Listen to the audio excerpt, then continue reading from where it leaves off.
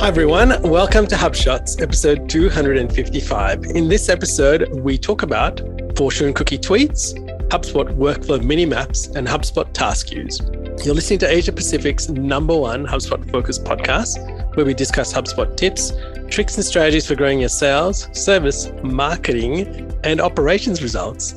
My name is Ian Jacob from Search and Be Found, and with me is Craig Belly from Zen Systems. How are you, Craig? I'm well, Ian. And did you see this quote, this tweet from Rand about fortune cookie tweets? How good is this? I've been looking for a term to describe tweets or updates that just have no value, zero value. You know those things that they try to sound profound, but they're just nothing. It's just like, this is rubbish. And Rand has hit it on the head, hasn't he? Yes, fortune cookie tweets is perfect. And we've got a screenshot in the show notes. Make sure you sign up, folks, hubshots.com/subscribe. We've got some examples. Now, in some ways, I don't mind these fortune cookie tweets because they're not actually misinformation. They're just zero value information. And look at the last one. It says, that's the screenshot. If you're in marketing, learn writing. Thank me later. Now, look, it's useless, right? But I'm happy for that. But it's got 44 retweets and 540 likes. Like, what are people doing? Like, this is value for them. But anyway, I think it's great. Great reference, great description. I've got some links in there of actually good Twitter threads and good articles that provide real meaty value, unlike those. It's well worth a look. All right, on to our quick shots of the week. And this week we've got something very exciting. HubSpot Tasks syncing to Google Calendar is coming and is currently in beta. And I believe this is for Outlook as well. Oh, sorry. Yes, it is Google and that. Yeah, I really want this. It's really good. I've looked at the link. I've actually asked to have it applied. It's not in our portal yet, unfortunately. But yeah, you create a task in HubSpot Tasks, and then, sync it straight to your calendar. Fantastic. I know it's something people have asked me often about it, so I'm glad to see it here. The next one is marketing events, which are also in beta, and they're tracking the attribution of events like webinars, conferences. And we're not going to speak much about it because we have to test this out, but when we do, I'm sure there'll be plenty to discuss and how we utilize it. And finally, Craig? Well, just that they're launching regional data centers. I think that's rolling out in the EU first sometime next year. I know from some of our clients, big enterprise clients we've spoken with, this has been a concern that HubSpot didn't have it and was all hosted in the US. And now I guess, it's rolling out. So this is good to see and does position HubSpot well in that enterprise market. Correct. All right, on to our HubSpot marketing feature of the week. And this is the HubSpot workflow minimap. What do you think of these, Ian? I love it, especially when you've got complicated workflows going on. And the ability to see it. Yeah. I'll just explain what it is. It's a little feature, by the way, hidden up in the top left, show the mini map. All it does is pulls a little flyout that has a really, as the name suggests, mini summary of all your workflow at a high level, so you can then scroll around. So as Ian said, if you've got a complex workflow and it's got branching, it's all over the place, the little mini map makes it clear for navigating around. By the way, this kind of replaces, I know some people used to do this workaround where they'd export the workflow out. Correct. I don't know if you ever used to do this, export out a little image, then you'd open it in an image viewer and magnify or shrink and that. So replaces the need for that. Now, listeners, one thing to be aware of that might highlight through this process is to go back and look at your complex workflows and see if there are ways to improve it, or to break it down, as we spoke in last episode, into child workflows. And it's a great way to simplify your process and to get a better result with less amount of work and with more growth. All right, on to HubSpot sales feature of the week. And here's another way to speed up some workflow is using task queues. And one of the most common things we see when we talk to sales teams is that they've got this overwhelming amount of tasks to get through. And so one of the easiest ways to tackle that is to have task queues with your follow-up. And so one of the first things you can start off with is batching by, say, type. So we might say, what are the calls you need to do? What are the emails you need to do? And what are the tasks or to-dos you need to do? So you could batch it up that way. In the example we've shown you in the show notes is someone who has to follow up leads of someone that had people that have downloaded a particular pack. And so they were struggling to find out, I've got all these follow-ups, but then I've got all of these new leads that I've got to follow up. So we kind of separated that off as a first instance to go, well, follow up the new leads first and then do the follow-up following that. So what you need to do is make sure you create a queue. And so in this instance, we've created a new leads for follow-up queue. And another new little feature is you can now edit the columns in your task. So I encourage you to go in and edit those columns. And some of the columns that I've put in for these guys are that is important because they need to understand the company. So we've shifted the company columns across, but we've also thought, okay, well, are there any associated deals? So it's easy for them to see when they're dealing with this, if there's any activity that's going to lead to some money at the end of it.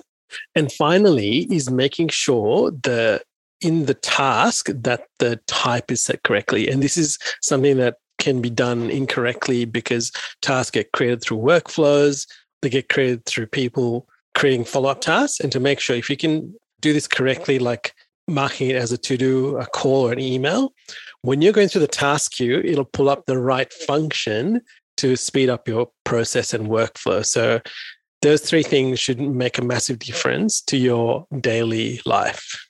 Hey, bonus points, Ian, for using the term nitty-gritty in the show notes. I like that. If you want to see the nitty-gritty, you've got a link there. That's right. All right, on to HubSpot service feature of the week, Craig. A simple one, putting this under Service Hub, but it's actually across all objects. There's the expand all and collapse all. This is just above the timeline, and it's easy to miss for some reason. It's right there, and if you see the screenshot, you'll be like, yeah, how do you miss that? But it's easy to miss. So especially on tickets, especially if you've got emails coming backwards and forwards and you want to expand them all, bang, just expand all, and then you can see the whole thread. Or, there's too many, collapse them all. Just a little tip. But as I said, it appears on contacts, deals, companies, any object, as well as tickets. All right, on to our favorite HubSpot workflow action of the week. This week, I'm talking about the simple branch action. This is one of the actions under the branching category in a workflow. So you've created a workflow, you've got people coming in, now you're adding actions.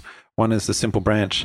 This has, as the name implies, a simple implementation. It also has a bit of a complex one as well, Ian. We're only going to talk about the simple side, which is it'll very quickly build out a branch or the branches based on a contact property. So, for example, you might say, okay, simple branch based on, life cycle stage. Bing, splits out, there's all the branches ready for you to go. Another one might be, owners. Let's a branch based on who the contact owner is. Do I have to go through and remember all the different users here? No. Simple branch, contact owner, pshing, creates them all. So that's why it's called simple branch.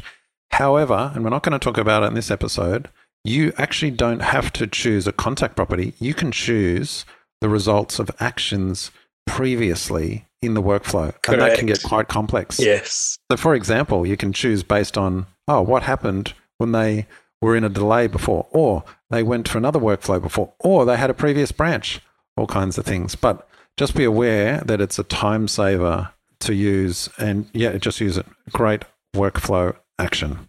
All right. On to our marketing tip of the week, Craig. What can we learn from debating champions? All right. So I've been reading this book, Think Again by Adam Grant. Listeners are probably familiar with him, and he's written a number of books. He wrote Originals, which is an excellent book years ago. In his book, Think Again, he dives into a whole lot of areas around just challenging the way we think about things, overcoming biases and stuff like that. But a number of good anecdotes in there. The one that's really struck me lately is he analyzes debating champions. So they go on, these debating, when they're debating a topic. He wanted to work out, what do the best debaters do to convince their audience? Here's the thing that came out. If you debate and you have one or two really compelling points, that will actually win or be more persuasive than someone that's got maybe 4 or 5 more compelling points, but also has a few weaker points or less compelling points. So what happens is that we, people, you, me, listeners, we tend to associate our overall willingness to agree based on the weakest point. It's almost like the weakest link in a chain is what we fixate on. And so if we hear 1 or 2 highly compelling points and that's all, we're like, that's a very compelling argument. We hear 4 or 5, 6, we could hit 10 compelling points. Oh, wow, lots more. You'd think that'd win, but they're undermined if there's also 1 or 2 other points that are weak. I find that fascinating. And when I was reading it, I was like, no, surely that can't be the case. You'd be overwhelmed with all the compelling points, but no. So looking at debaters. So here's the takeaway. If you're in marketing, how can you apply that? Fundamentally, it's a case of less is more, right? So you've got a landing page, or let's say you've got product features. You could have 2 really key differentiated features that set you apart. Just stick with that. And yet we as marketers, I know I have this kind of impulse. Oh, I want to flesh it out. Oh, feature, benefit, and more. And they kind of get weaker and a bit lamer. And it's like, well, it actually undermines you. Fascinating. I think there's a few things you could go back and change after listening to this. It's a good time to go do a content review, Craig. Content review, check your ad copy. That's right. How many times we try and stuff our ad copy with all the benefits and we, pull in some lame ass thing at the end. Correct. Undermines the whole piece. All right, on to our insight of the week. Percentages versus percentages, ROI and attribution. You ready for this, Ian? I'm actually going to talk about COVID. Go on. I know I said I'd never talk about COVID. I'd never talk about politics. I'd never talk about religion on the show. I think we've done all of those, but COVID. Anyway, because it divides people. That's and right. I don't really want to divide people on the show because then it detracts from, some of the things that, we can all agree on. However, I'm going to use an example here around COVID and vaccination rates and some results related to it. Possibly, I can already hear people ears pricking up. Oh, hello. could get dangerous here. So this will pique your interest. I'm going to talk about some hypothetical numbers just to illustrate the point, and then I'm going to talk about why, as marketers, we can relate this to the way we use percentages in some of our reporting and decision making. But first, I'll take a step back and I'll tell you how this came up. So a friend of mine drew my attention to a news article that made the claim that a higher percentage of COVID deaths were occurring in vaccinated people versus unvaccinated. And so I found this, concerning, but also puzzling. And I wanted to understand it further, okay? So, look, I'm not going to mention the country or the results or anything that he pointed me to, but I just want to highlight the point. Anyway, I did some investigation, and here's what I discovered. I discovered that the headline was based on total deaths versus the number of deaths per category, vaccinated versus unvaccinated.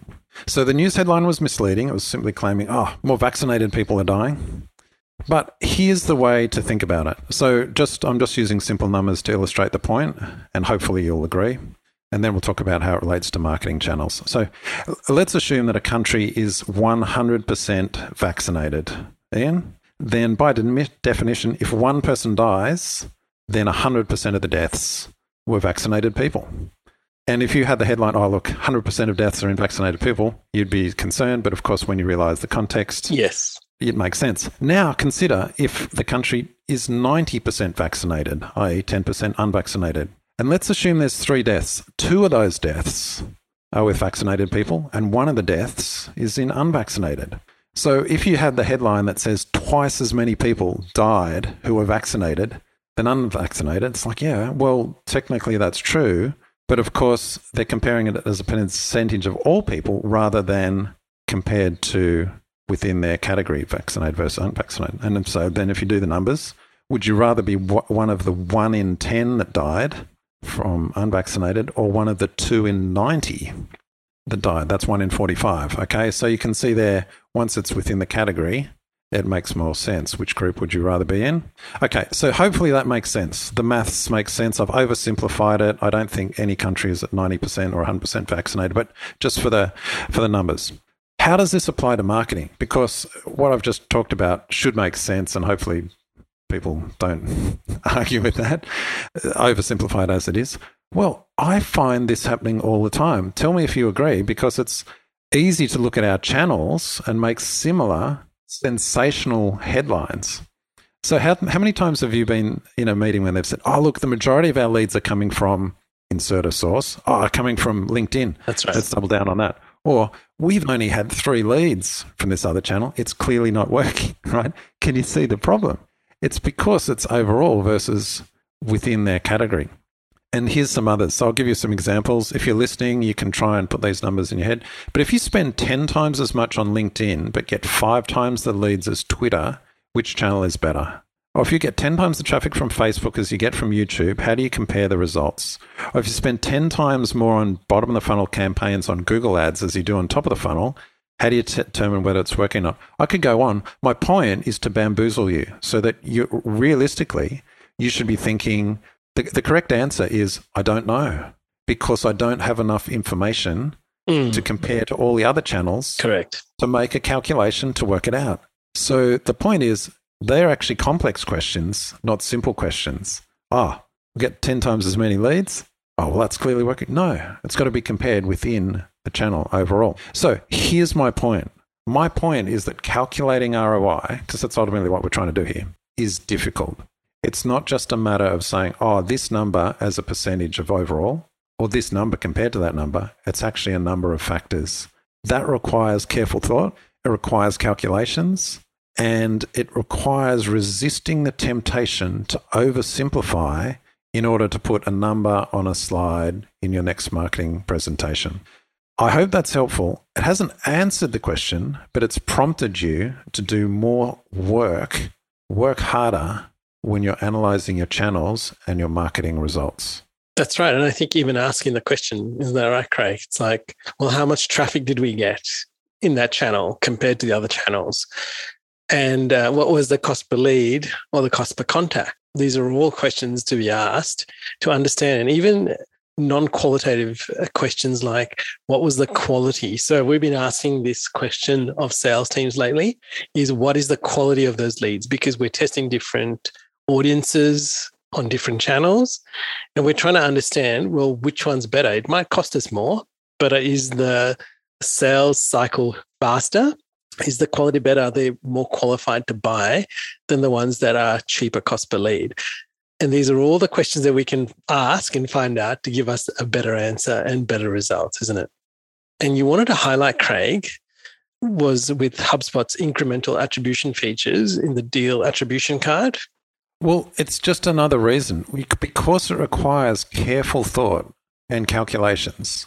That's why HubSpot is incrementally helping us with this, with attribution. Because as you just mentioned, you could have a cost per lead. It's lower on this channel. Yet when you go to looking deals being created, it might be cheaper on another channel.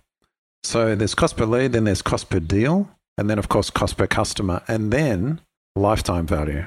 That's right. So you might have a much cheaper customer through one channel, but you have a repeat customer through another channel. So it's all hard. They're hard answers to arrive at. And yet HubSpot is incrementally rolling out these attribution features that are giving us that insight that we need. All right, on to our throwback of the week. And a year ago, can you believe it? HubSpot was adding all this geeky stuff into the Design Manager, Craig, like serverless functions, themes being one of them, and HubSpot folded it. Seems so long ago. I know, and here we are, a little bit every day. All right, resource of the week, how to measure content performance. And this is very interesting, isn't it? Yeah, SEMrush have done it again, and it's actually a good article to read overall, but I wanted to highlight it because then they've got this beautiful little diagram, which they do well. For all the people that don't want to read the whole article, it just summarizes it really nicely. So get the show notes, folks, and get this, and you can get actually a lot of value just reading through that. I like it because the metrics include 4 main categories: user behavior to measure your content performance, engagement, SEO outcome, and then company revenue. There it is. At the end of the line, it's all about revenue. And on to our quote of the week, Craig, from the book you're reading. This is from Hit Refresh by Satya Nadella, who is the CEO of Microsoft. He took over from Steve Ballmer in 2014, in case you didn't know. I think this is a wonderful book. And we chatted about growth mindset last week, Ian, and it's significantly permeating our company, our agency at the moment. So I really like that book, Growth Mindset. Listen to last week's episode. Make sure you listen to that if you haven't heard it already. Turns out Satya Nadella implemented this, 7 years ago in HubSpot. He has reset, it's called Hit Refresh. He's reset HubSpot's underlying foundation to be based on empathy and then embracing a growth mindset for the corporate culture. So this book is just so refreshing, I guess, hit refresh, no pun intended, and what I need at the moment, and perhaps that's what other listeners need at the moment, growth mindset, empathy, a $1 trillion company employing those two attributes. And the quote is, learning to fly is not pretty, but flying is.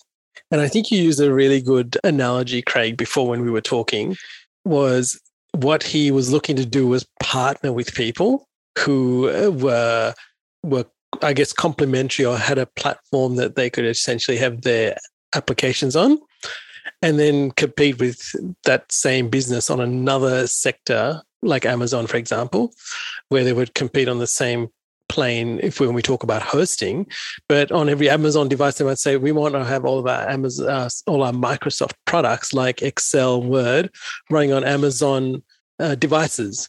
So that's a really good way to understand what is happening and how to partner well and see that come to fruition. And I thought that was a really great example that you gave me that kind of meshed it all together and made me understand it really well.